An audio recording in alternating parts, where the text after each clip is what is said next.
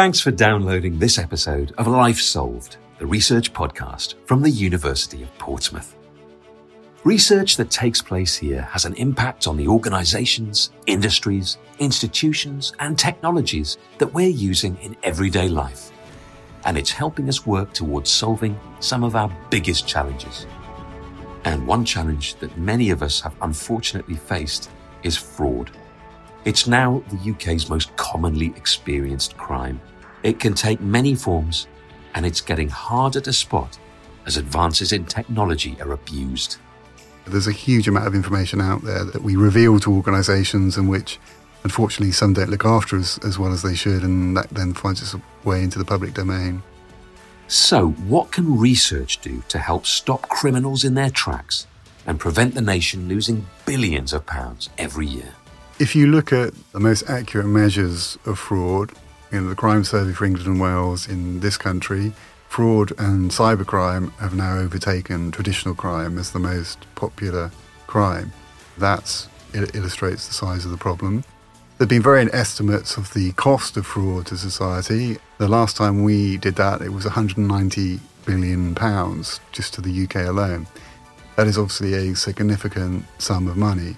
Multiply that globally, it would be trillions of pounds, US dollars, whatever you want to denominate it in. Today we're speaking with Professor Mark Button, Director for the university's Centre for Counter Fraud Studies, to find out what we can all do to protect ourselves and how policing and policy is fighting back against the fraudsters. The Centre for Counter Fraud Studies is based within the School of Criminology and Criminal Justice here at Portsmouth. Mark's particular interest in fraud was born out of his background in private policing. I soon began to realise that there was a substantial number of other organisations other than these state bodies engaged in looking at fraud, that these state bodies also did so largely without the police. Some particular occasions where they do work with the police, but, significant amounts of fraud investigation. So this all really fascinated me, and it made me realise that fraud is largely policed by what I would describe as hybrid and private policing bodies. Fraud isn't just one kind of crime, but many. This means that policing it can often be a complex matter.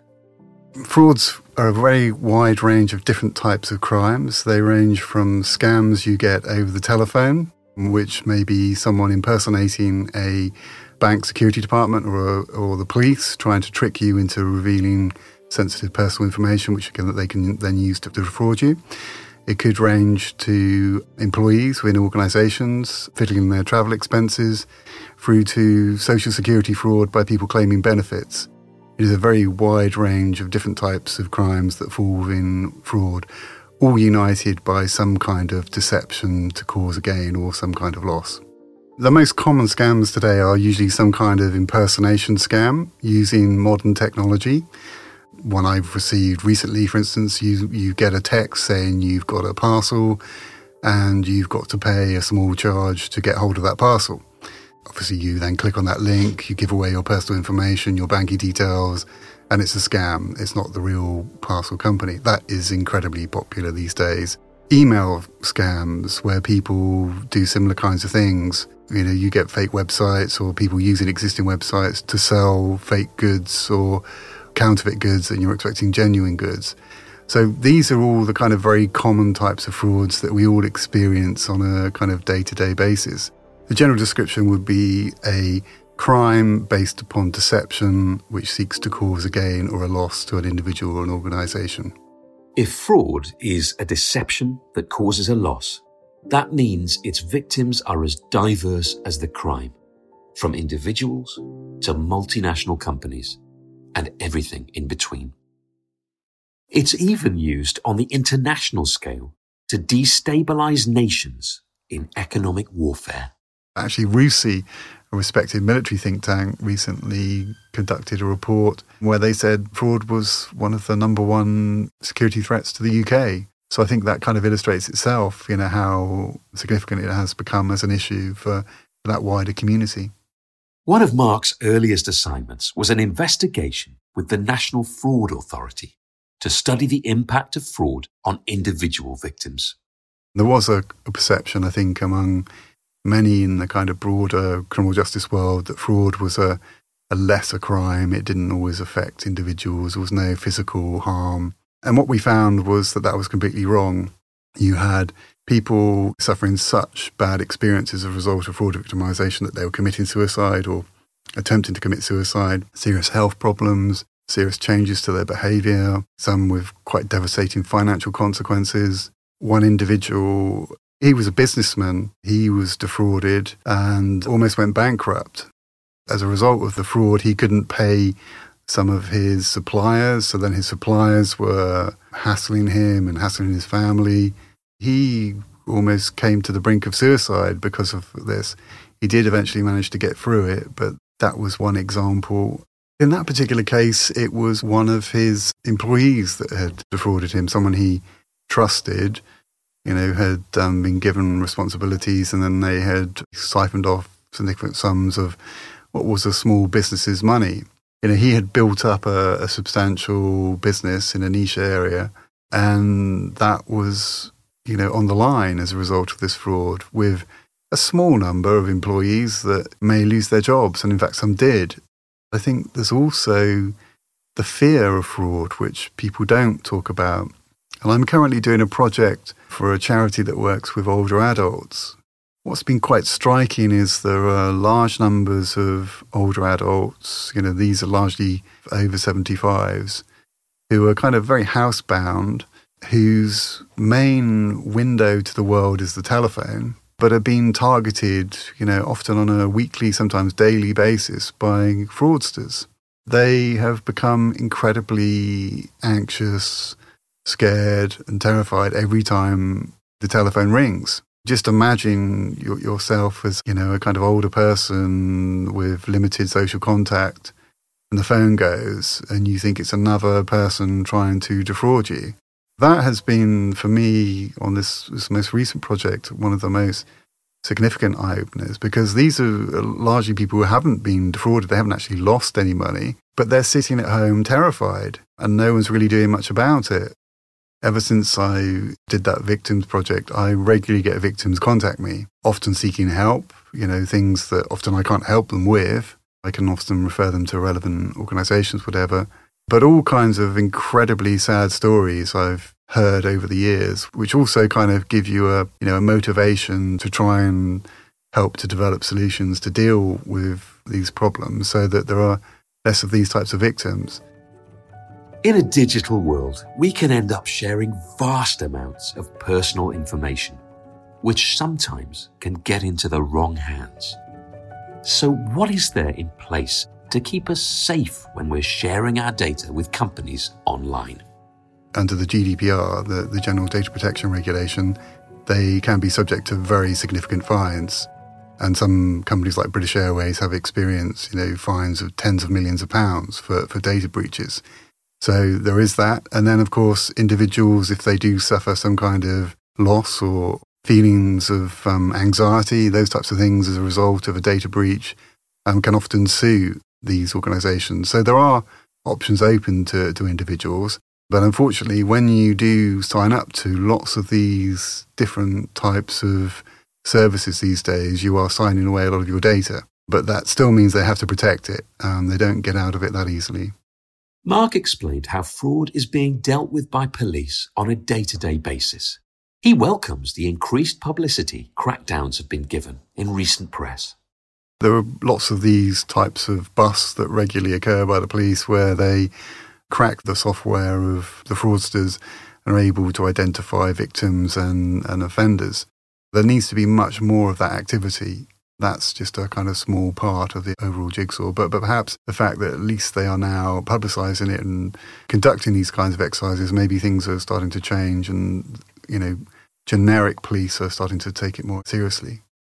Some comfort there, but the vast numbers of text and email scams happening every day suggest that fraudsters are still getting hold of your information. How does this happen when companies are working hard to comply with data protection laws and avoid getting sued? There have been lots of data breaches over the last 10 years or so, And a lot of that information, it then finds itself on the dark web where it's traded. So you can go and purchase bulk information of people's names, addresses, telephone numbers, sometimes even their passwords. And that can obviously then be used to kind of perpetrate frauds or to simulate some kind of thing, which then leads to the person revealing further information, which they can then be defrauded with. The dark web is, in fact, a much bigger part of the internet, but which isn't indexed in the same way. So you need the exact address to get to it, and sometimes specialist software. Whereas, obviously, with most websites, you can search and you can find them. Where this is very useful to criminals is that they can trade things on the dark web which are very useful for crime. So you can buy drugs and all kinds of other bad things. But in terms of fraud, there is a lot of data traded where individuals can go in and buy, for instance, bulk credit card information, which they can then use to try and conduct transactions and buy things and conduct a fraud against, obviously, the ultimate holder of that credit card. There are lots of documents and templates that you can buy through the dark web. We did some research a few years ago, and we looked into this, and we found things like fake bank statements, letterheads, all these types of things. And obviously, even these days, a lot of these things you can create with the software that's available online, but you can buy these templates, and then you could use that to impersonate, a bank or some other organisation to perpetrate a fraud. So there's a lot of that kind of information. And I've also seen training courses that have been held online, on how to commit frauds in the dark web. So there is a huge amount of dark activity, shall we say, taking place in that area. A lot of criminals just make money from selling the tools to perpetrate fraud without actually doing the fraud themselves. I would guess if you went back 20 years ago, this would have been virtually non-existent, whereas now it is a significant area where criminals operate and where people can go to find out how to do these things. And the international nature of cybercrime means that enforcing the laws around this isn't that straightforward. I suspect a lot of them aren't based in the UK. And that obviously makes things very challenging for law enforcement to catch these individuals. Unfortunately, it is a very siloed world when it comes to this. There is cooperation, and you have got organisations like Interpol, which do provide the basis for some cooperation between countries. And in the EU, they've got Europol, which has also taken an interest in fraud and done some good work.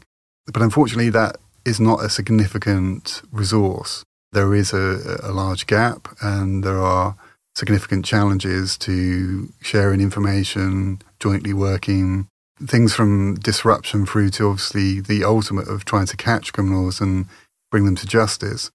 That is incredibly difficult. So there is not a huge amount going on to the scale of what the problem is. So it is an area, I think, that really needs to be improved, because obviously the criminals themselves have no problems operating cross borders.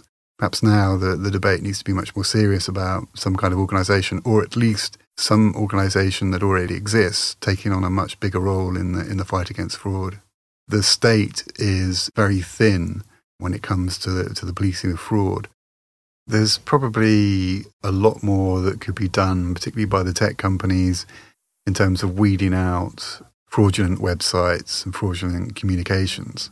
We have, legislation going through Parliament trying to, hopefully, with the end of putting more responsibilities on those providers to weed those kinds of bad websites and things out. So I think technology has a role to play there. I think there are things like call blocking technology, which can be used for older adults, particularly vulnerable older adults, which can stop a lot of the fraudsters just getting through to the older person in the first instance.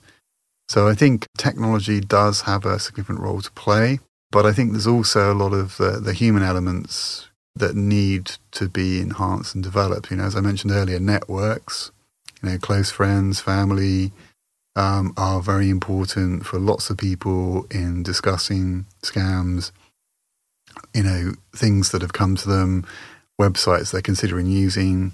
Those people who are lonely and isolated, that they need access and help to those kinds of networks. There's a lot of people, particularly older people at one end, and possibly younger people coming through who also need to be educated in online safety and the kind of risks of the modern world. Driving the needs for further funding and international cooperation is the increasing rate of fraud in recent times. Mark thinks the COVID-19 pandemic has a lot to answer for.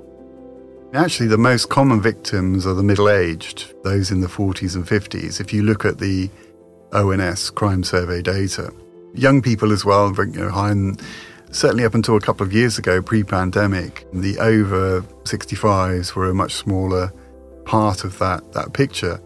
But since the pandemic, it's been growing quite significantly. If you look at the most recent stats, still not up there with the middle age, but older adults tend to lose a lot more money when they are victimised. So I think that's why it's a much more significant problem for older adults, because they may be pensioners with very limited sums of money, and they lose that.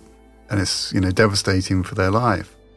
Every demographic has a risk. We all have different areas where the way we operate in lives, we could potentially fall for a crime. But I think we do need to be particularly concerned about the older adults. The fraud rates have gone up substantially during the pandemic, as has computer misuse. And computer misuse is largely attempted frauds. That's what's driven the overtaking of traditional crime. Pre-pandemic, traditional crime was still bigger than fraud and computer misuse, but now computer misuse and fraud are a bigger portion of the pie. You've got the difficulty of social interaction. A significant thing for preventing fraud is you get a text message or an email and you talk to someone and you say, what do you think about this? And obviously if you're isolated, if you haven't got as easy social interaction where you can just say to a friend, what do you think about this? Do you think this is a scam? That, we'll see is a very useful barrier for us all to protect ourselves. If you're in doubt, you ask someone. So you take that away, that creates more opportunities for the fraudsters because, they know that people can't check as easily. Those factors have been the kind of driving forces behind it. I think also probably criminals themselves have been more constrained, and I suppose if you're going to rob a bank, it's obviously much more difficult in a lockdown, isn't it? In spite of those stats, Mark says it's important to know that no age group is immune from fraudulent activity, and that educating young people on the risks is vital. Have you heard of money mule scams? Money mule scams are another area, so what's, a lot of young people, particularly students who are hard up for money and they suddenly get an opportunity to accept a load of money into your account, which you get paid a fee and often a reasonable fee. But in reality, they're engaging in money laundering, and that can have quite significant consequences for them, not least, potential imprisonment.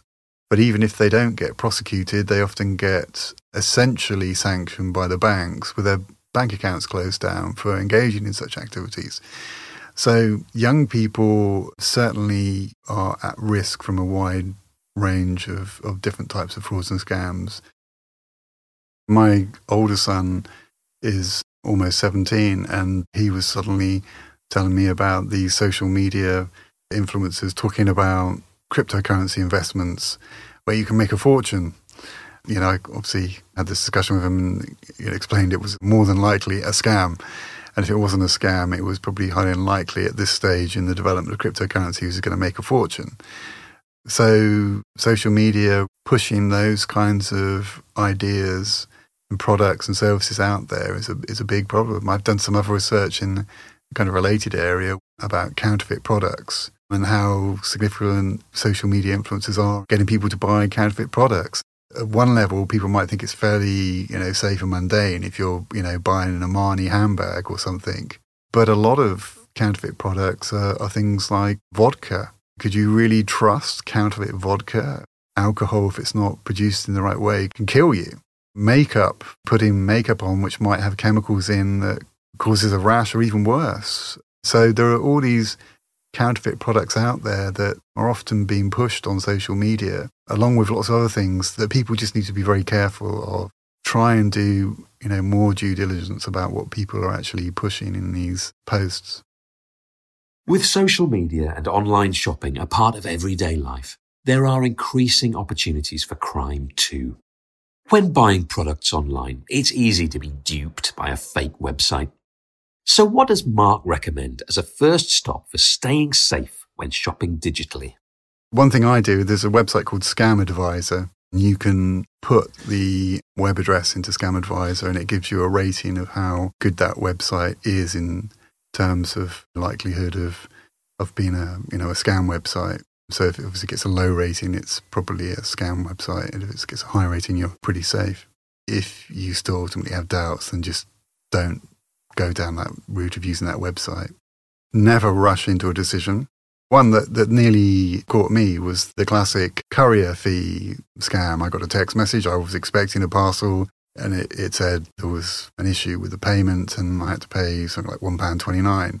Your kind of initial reaction is, well, I'm expecting a parcel. £1.29 obviously doesn't sound like a lot of money.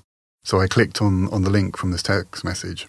It took me to what was supposed to be a Royal Mail website, but I immediately was suspicious by the nature of this Royal Mail website and the list of information. It was seeking information from you. So I then put into Google courier scams and it came up that this was the end for me. So I think the key thing about that is obviously if you do have some slight suspicions, then wait, explore, look online, look at websites like Action Fraud that often have some of the latest scams. Certainly, if in doubt, never go ahead with giving away any information or making a payment. Ultimately, if it's a real courier or it's a real bank contacting you, then they will eventually get hold of you if they really need to talk to you. Real organisations don't rush you. A lot of scammers impersonate the police and banking security departments and put pressure on you that way.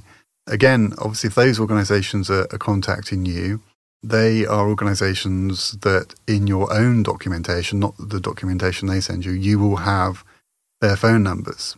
And so if it is someone claiming to be from the police talking to you, get their details, hang up, and then call them. And sometimes if it's a landline, there are ways for them to stay on the line. Phone on your mobile phone or another phone to the police and seek to verify that person's details. And obviously, if they're a legitimate person, then that will be possible. Same with the bank. So I think these kinds of things are what you can do to prevent victimization. If you've been a victim of fraud, Mark advises contacting the organisation Action Fraud for advice. You can find their details in the show notes to this episode. They can use that information for intelligence and disruption, etc. So it is very important to report. When you do report, depending on the nature of your victimization, they will obviously give you the appropriate advice. And, in some situations, it might be necessary to contact your bank and cancel your cards and change your details, those types of things. In other situations, it might be necessary to get your credit reference checked, particularly if someone has taken out credit in your name without your knowledge. Obviously, some people suffer quite traumatic experiences as a result.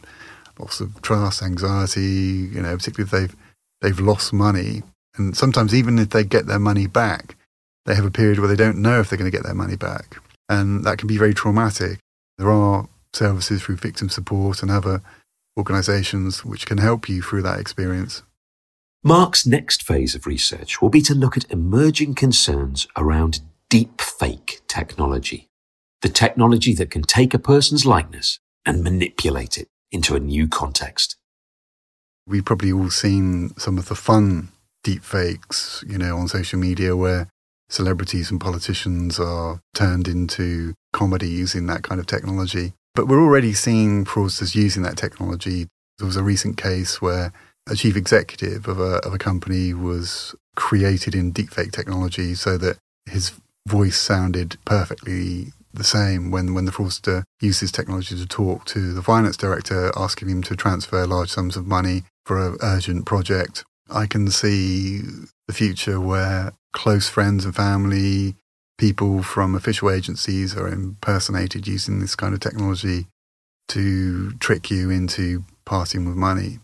friends in distress type scams are quite common, but imagine if you're talking to someone that actually looks like your friend and, they urgently need some money. Impersonation is a central tactic of fraudsters, and these kinds of technologies are going to be much more easily available in the future, if not now.